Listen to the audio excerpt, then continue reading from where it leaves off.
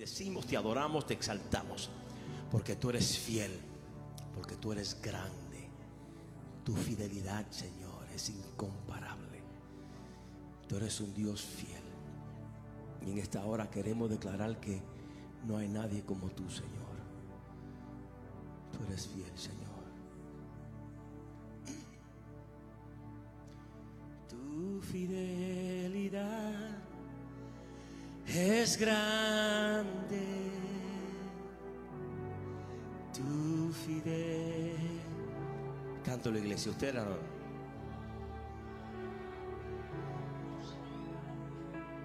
Nadie como tú, bendito Dios. Tú eres fiel. Grande es tu fidelidad. Cántalo, iglesia, tu fidelidad. Tu fidelidad es grande. Tu fidelidad incomparable. Nadie como tú, bendito Dios. Grande es tu fidelidad. Una vez más, tu fidelidad es grande. Tu fidelidad es grande. Tu fidelidad incomparable es. Nadie como tú, bendito Dios. Grande es tu fidelidad.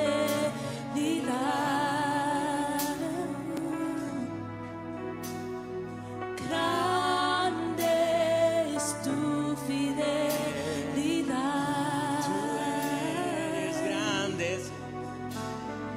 Grande es tu fidelidad. Háblanos, Señor, a través de tu palabra. Y nos comprometemos a darte toda la gloria en el nombre de Jesús. Alguien diga amén. Amén. Hoy, hermanos, comenzamos una nueva serie titulada Mi nombre es. My name is. Y esta serie surgió pensando en qué vamos a hablar en el mes de Acción de Gracia.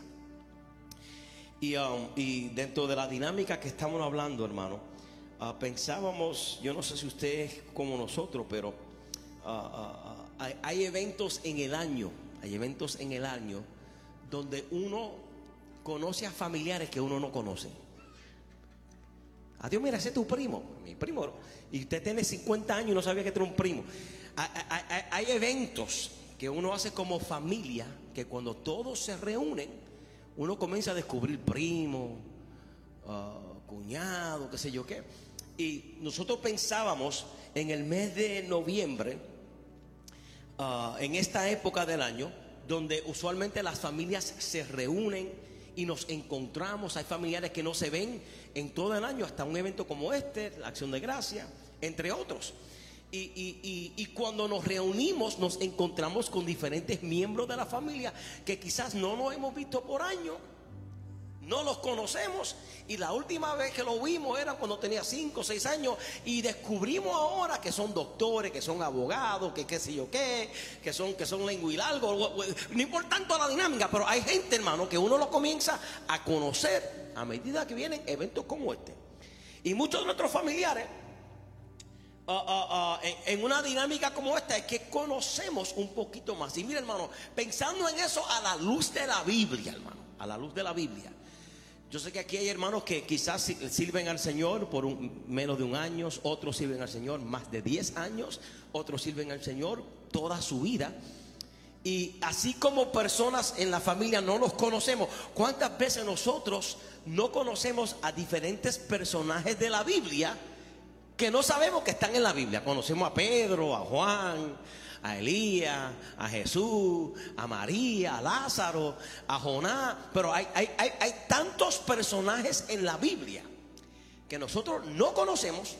Así que en esta serie lo que yo voy a hacer es presentarles a ustedes algunos de los familiares bíblicos que son parte de la fe de la experiencia de nosotros, que quizás muchos de nosotros no lo conocemos.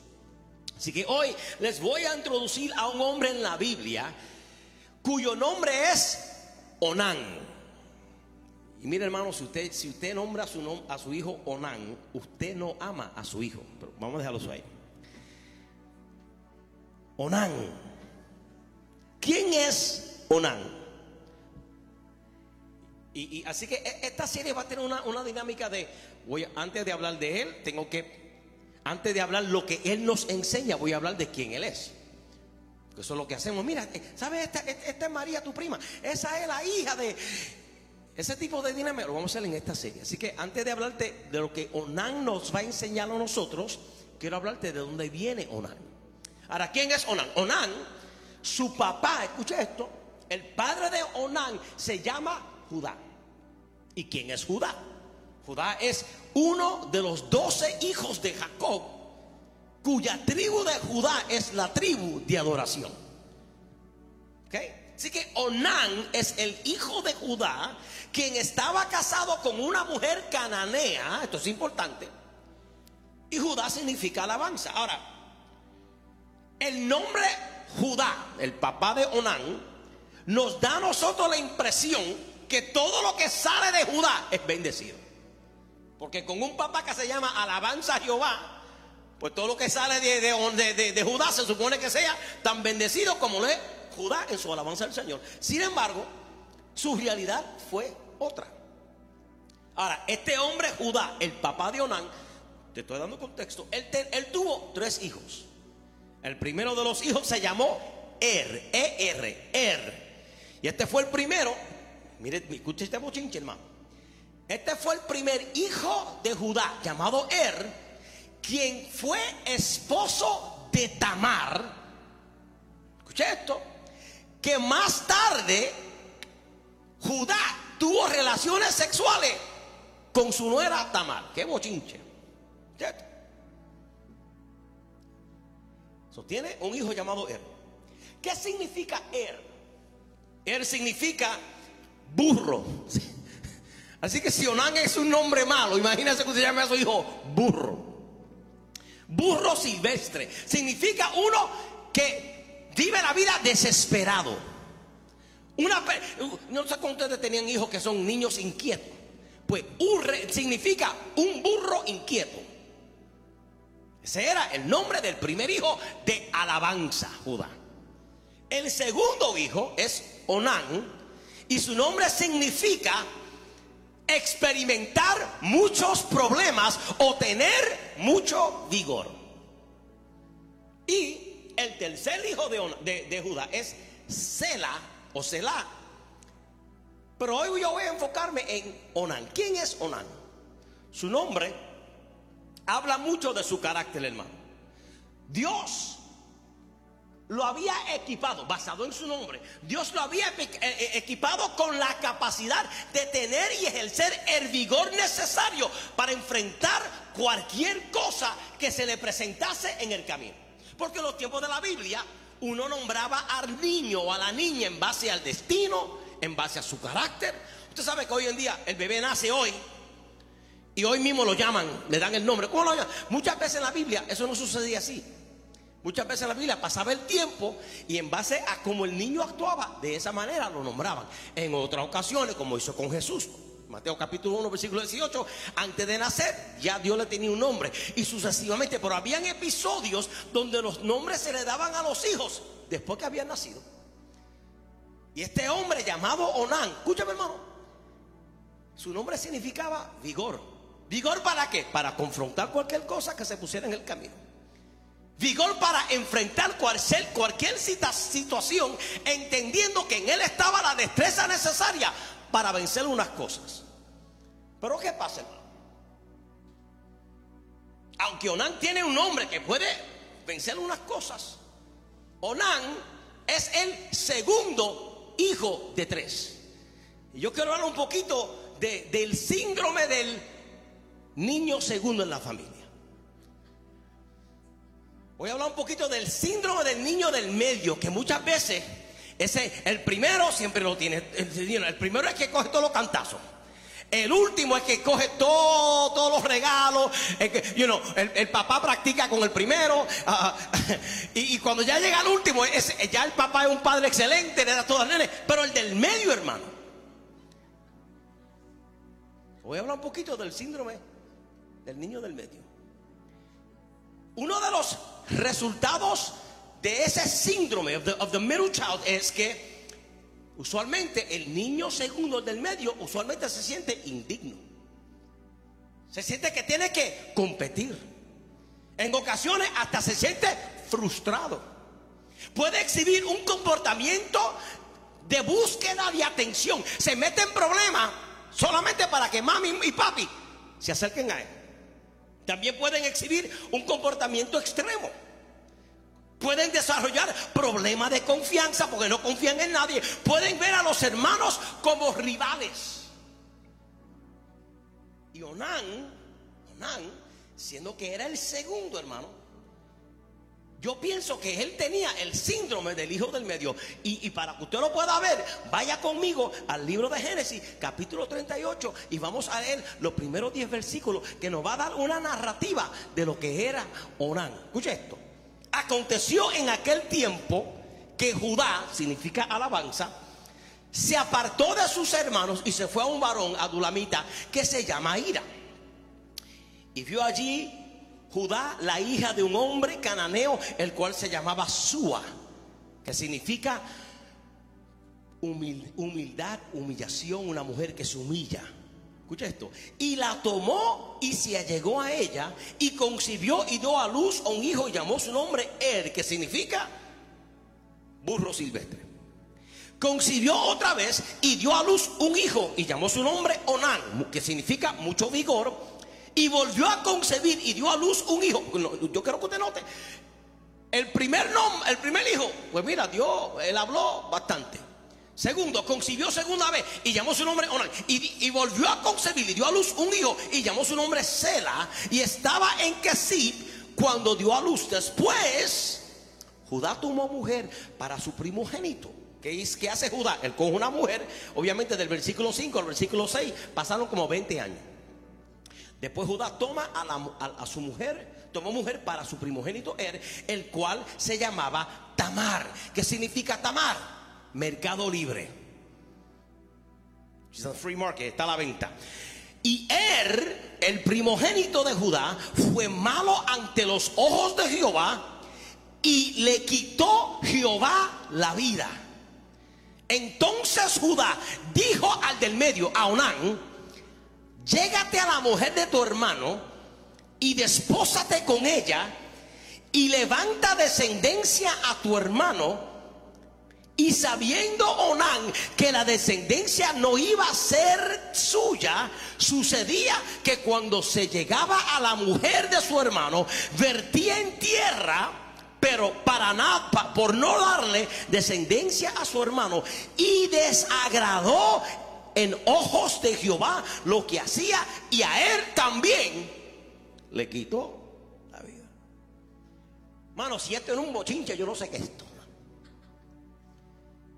Vemos a que hace lo malo delante de Jehová. Él está casado, muere él porque Dios los elimina del camino. Y ahora el papá Judá le dice a Onán: mira, tú tienes porque las responsabilidades eran en los tiempos de la Biblia que si el hijo mayor moría casado y no le daba hijos a esposa, la tradición era que el segundo hijo entonces podía reposar con la esposa del difunto y darle hijos a la esposa en nombre a su hermano.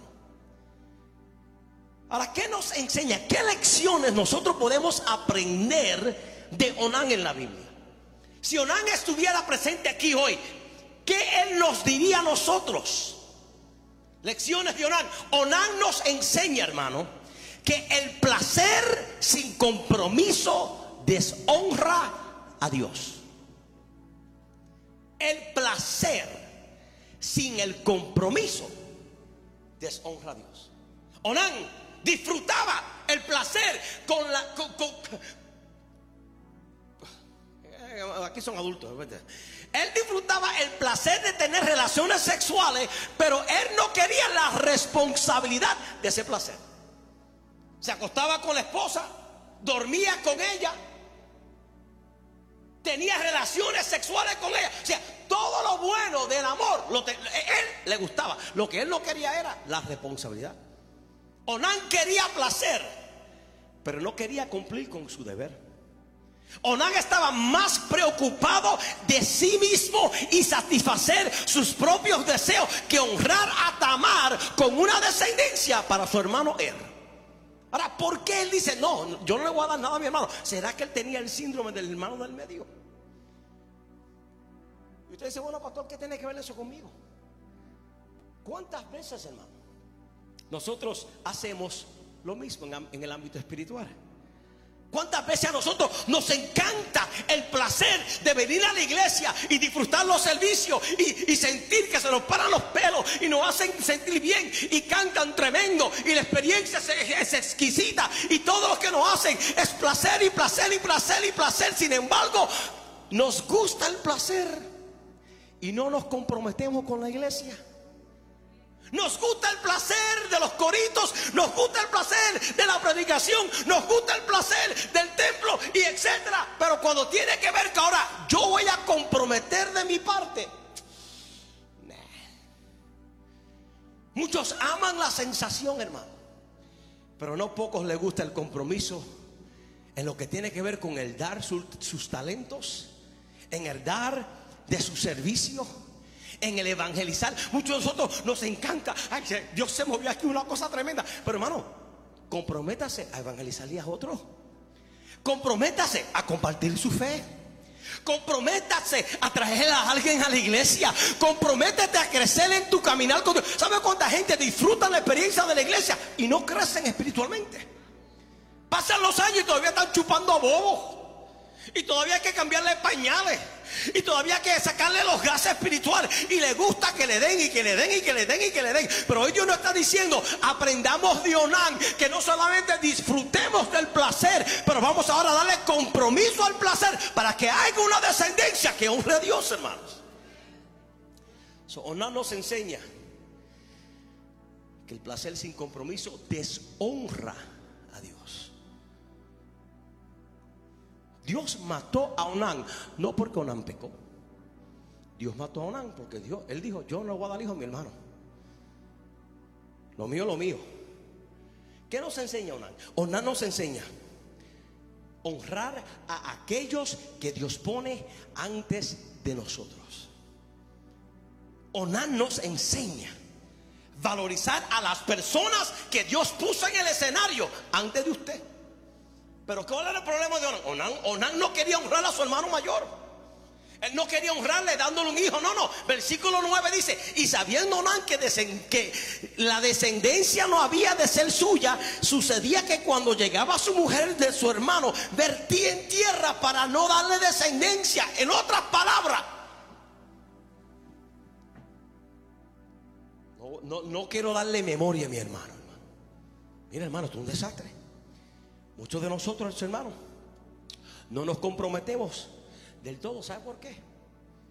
Porque pensamos como Onán, operamos como Onán. Decimos, ¿y qué hay para mí? Si esto no me beneficia a mí, yo no voy a hacer nada. Que yo me voy a matar para que él reciba el aplauso. Que yo me voy a matar para que ella reciba el reconocimiento. Que yo me voy a fajar aquí trabajando y al fin de año a quien le dan la placa es aquel. Mira, hermano, ese espíritu, puede limitar que Dios haga cosas en tu vida, hermano. ¿Sabe cuánta gente solamente quiere trabajar si le es beneficioso a ellos? Si eso fuese así, hermano, Cristo hubiera morido en la cruz. Si eso fuese así, hermano, Cristo no hubiera pagado el precio en la cruz. Pero Él dice, es menester que yo pase para esto. ¿Por qué? Porque ustedes recibirán poder. Y no solamente recibirán poder, harán cosas más grandes que la que yo he hecho, hermano. Entonces, como resultado, muchos disfrutan los beneficios de una cosa, pero cuando el compromiso entra en acción, decimos, hasta aquí, no quiero más. Vemos esto también en la familia de la iglesia por igual. Optamos en no comprometernos todo el camino. Nos comprometemos a mitad y nos quedamos hasta que aprovechemos de los beneficios que le podamos sacar a la iglesia. Nos encanta la posición. Hermano, ¿usted sabe cuánta gente se ha unido aquí? Pastor, yo vine para tu iglesia para que tú sepas que Dios me usa. Pues es tremendo que te siga usando. Y cuando vienen me sacan un resumen de todo lo que han hecho, cuántos demonios han echado fuera,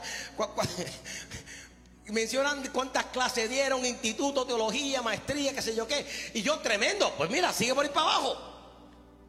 Pero lo importante, hermano, lo importante, con todo lo que tú tienes, hermano, tienes tú la capacidad para ahora manejar la visión de otro, para que a la medida con que tú seas fiel en lo poco, mire, hermano, su grado doctoral, su conocimiento, su espiritualidad no es más grande que la de Cristo. Y que dijo Pablo en Filipenses capítulo 2, que Jesucristo no escatimó, se ligó a Dios como cosa que aferrarse, sino que se despojó de todo, se hizo siervo y se hizo casi nada. ¿Para qué? Para que a través de Cristo, hermano, usted y yo tuviésemos lo que tengamos. Así que si Cristo, teniéndolo todo, se hizo de nada para el servicio de todos, hermano, entonces usted y yo tenemos que hacer lo mismo. Señor, tengo esto, tengo aquello, tengo conocimiento, pero ¿cómo ahora yo puedo utilizar esto para bendecir a otro? Porque algo pasa en el reino espiritual, hermano, que mientras usted honra a Dios a través de otro, Dios prepara algo para ti a la medida con que tú eres fiel en lo poco, hermano. Escúchame, hermano, nos encanta la exposición, nos encanta la plataforma.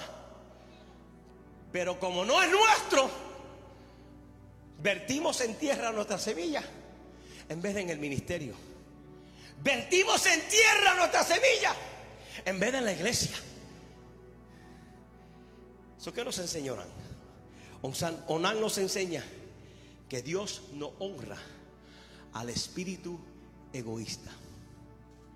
Las acciones de Onán lo dejaron sin hijos, sin herencia, sin legado, sin nada.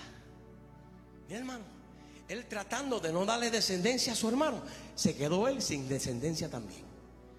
Él tratando de paralizar la bendición de su hermano, se quedó él sin la bendición de él también.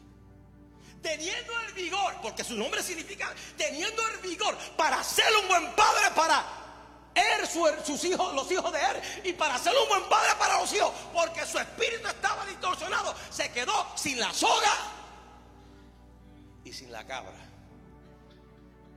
Él pensó que al no sembrar su semilla estaría mejor, pero su final terminó muerto como su hermano. Terminó sin reproducción. No tuvo una descendencia que por lo menos continuara su legado. Así que Onán vivió y murió y nunca cumplió su propósito, porque lo de él era el placer y no el compromiso. Lo de él era: yo voy a venir a la iglesia y voy a disfrutar de todo, pero que no me pidan hacer nada. Su espíritu era uno consumerista. Yo le voy a sacar placer a esta mujer, pero que no me pida nada. Yo le voy a sacar satisfacción a esta mujer, pero que no pida nada de mi hermano. Pero mira, hermano, yo tenía una pastora en Nueva York que ella siempre decía: Gaby, el tiempo dirá. El tiempo dirá. Tú lo ves a él brincando ahí, saltando acá y la unción por acá, y tú ves todo eso, pero él, dale tiempo al tiempo. Dale tiempo al tiempo, hermano. Y hoy, si Onán estuviera aquí hoy, Onán te dice a ti, me dice a mí: New Birth no derrame su semilla en tierra. No desperdicie. No haga perder lo que Dios te ha dado, hermano. Porque Dios le da semilla al que siembra. Si tú no siembras, Dios no te va a dar semilla. Y si no te va a dar semilla, Dios te va a sacar de la ecuación, hermano. No estoy hablando de muerte, estoy hablando de posición. Mira lo que dice 2 Corintios capítulo 9 versículo 10. Dice: y el que da semilla al que siembra y pan al que come, proveerá y multiplicará vuestra sementera y aumentará los frutos de vuestra justicia. Hermano, si Dios te dio semilla, hermano, siembra. Siembra, hermano. Siembra con todo tu corazón. Si Dios te ha dado una destreza, úsala para el reino. Si Dios te ha dado talentos, hermano, no te quedes con el... No, yo voy a esperar hasta que yo sea el pastor. Y cuando yo sea el pastor, yo lo voy a hacer todo. Yo voy a esperar hasta que me pongan a mí a cantar. Y cuando yo... ahí sí que yo...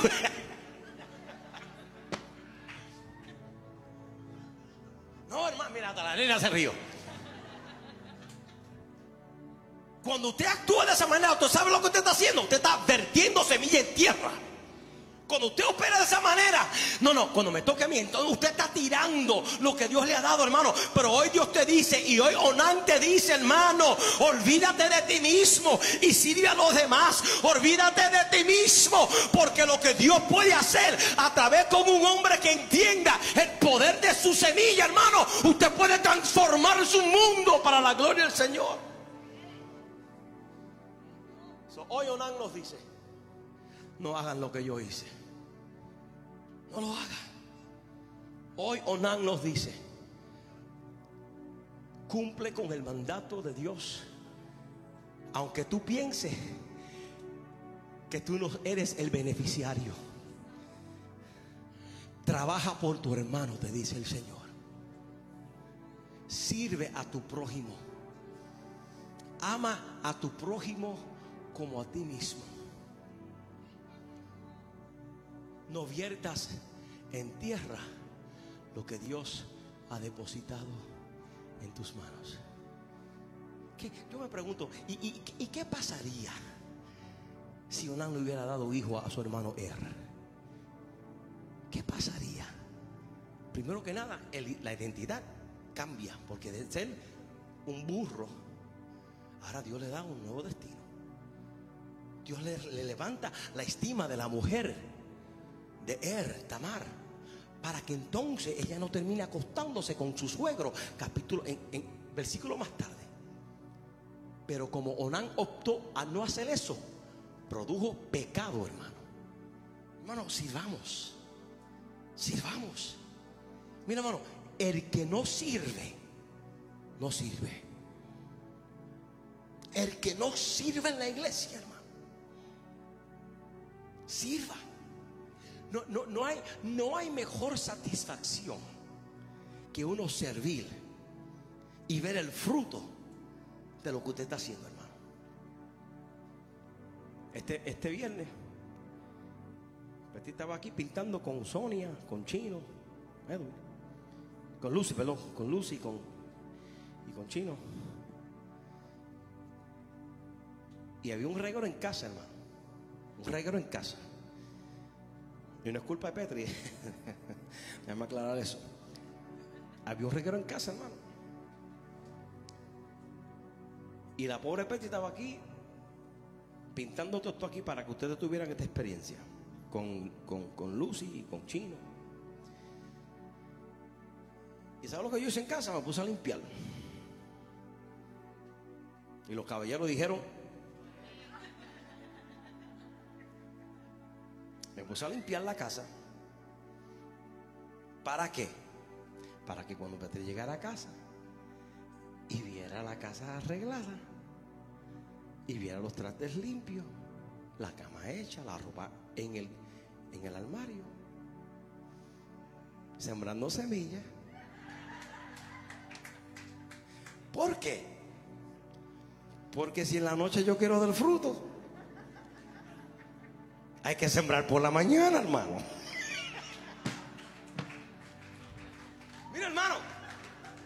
Mira, hermano. La Biblia dice, mira lo que dice la Biblia: el que no trabaja, que no coma.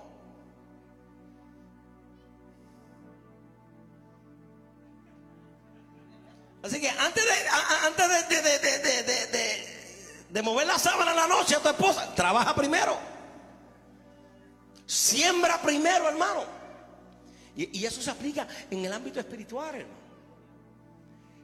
¿Qué pasaría si cada uno de nosotros aquí, hay como 100 personas aquí, nos damos la tarea de sembrar? Yo tengo el vigor, yo soy Onan. Con vigor voy a sembrar, con vigor voy a trabajar, con vigor me voy a esmerar, con vigor voy a dar el 100%. ¿Sabes lo que pasaría en esta iglesia, hermano? Esto explotaría, hermano. Y hoy Dios nos reta, hermano. Aprendamos de Onán. No vertamos en tierra la semilla que el Señor nos ha dado.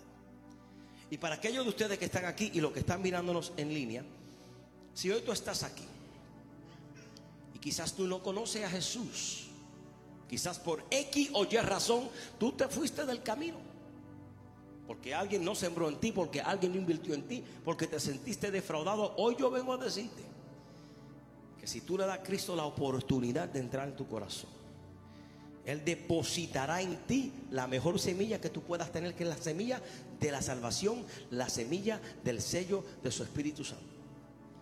Y con esa semilla tú podrás ser la persona que Dios te ha llamado a ser.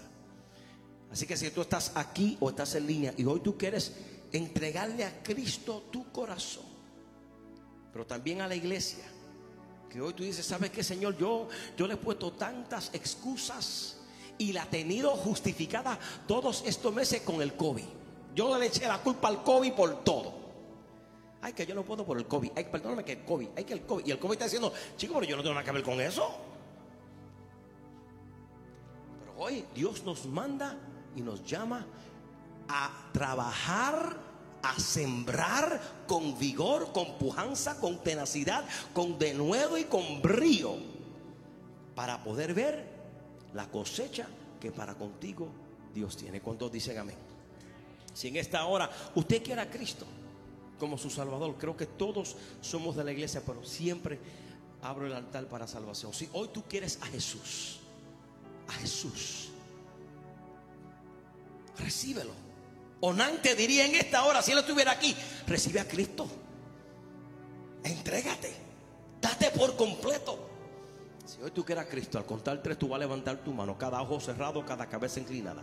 Si hoy tú quieres a Cristo, hoy tú levantarás tu mano y oraremos por ti. Aquí vamos a la 1, a las 2 y a las 3. ¿Quién quiere a Cristo? El que quiera a Cristo levante su mano. Veo una mano, a Dios sea la gloria. Veo 2 manos allá atrás, Dios sea la gloria. A Dios sea la gloria, a Dios sea la gloria.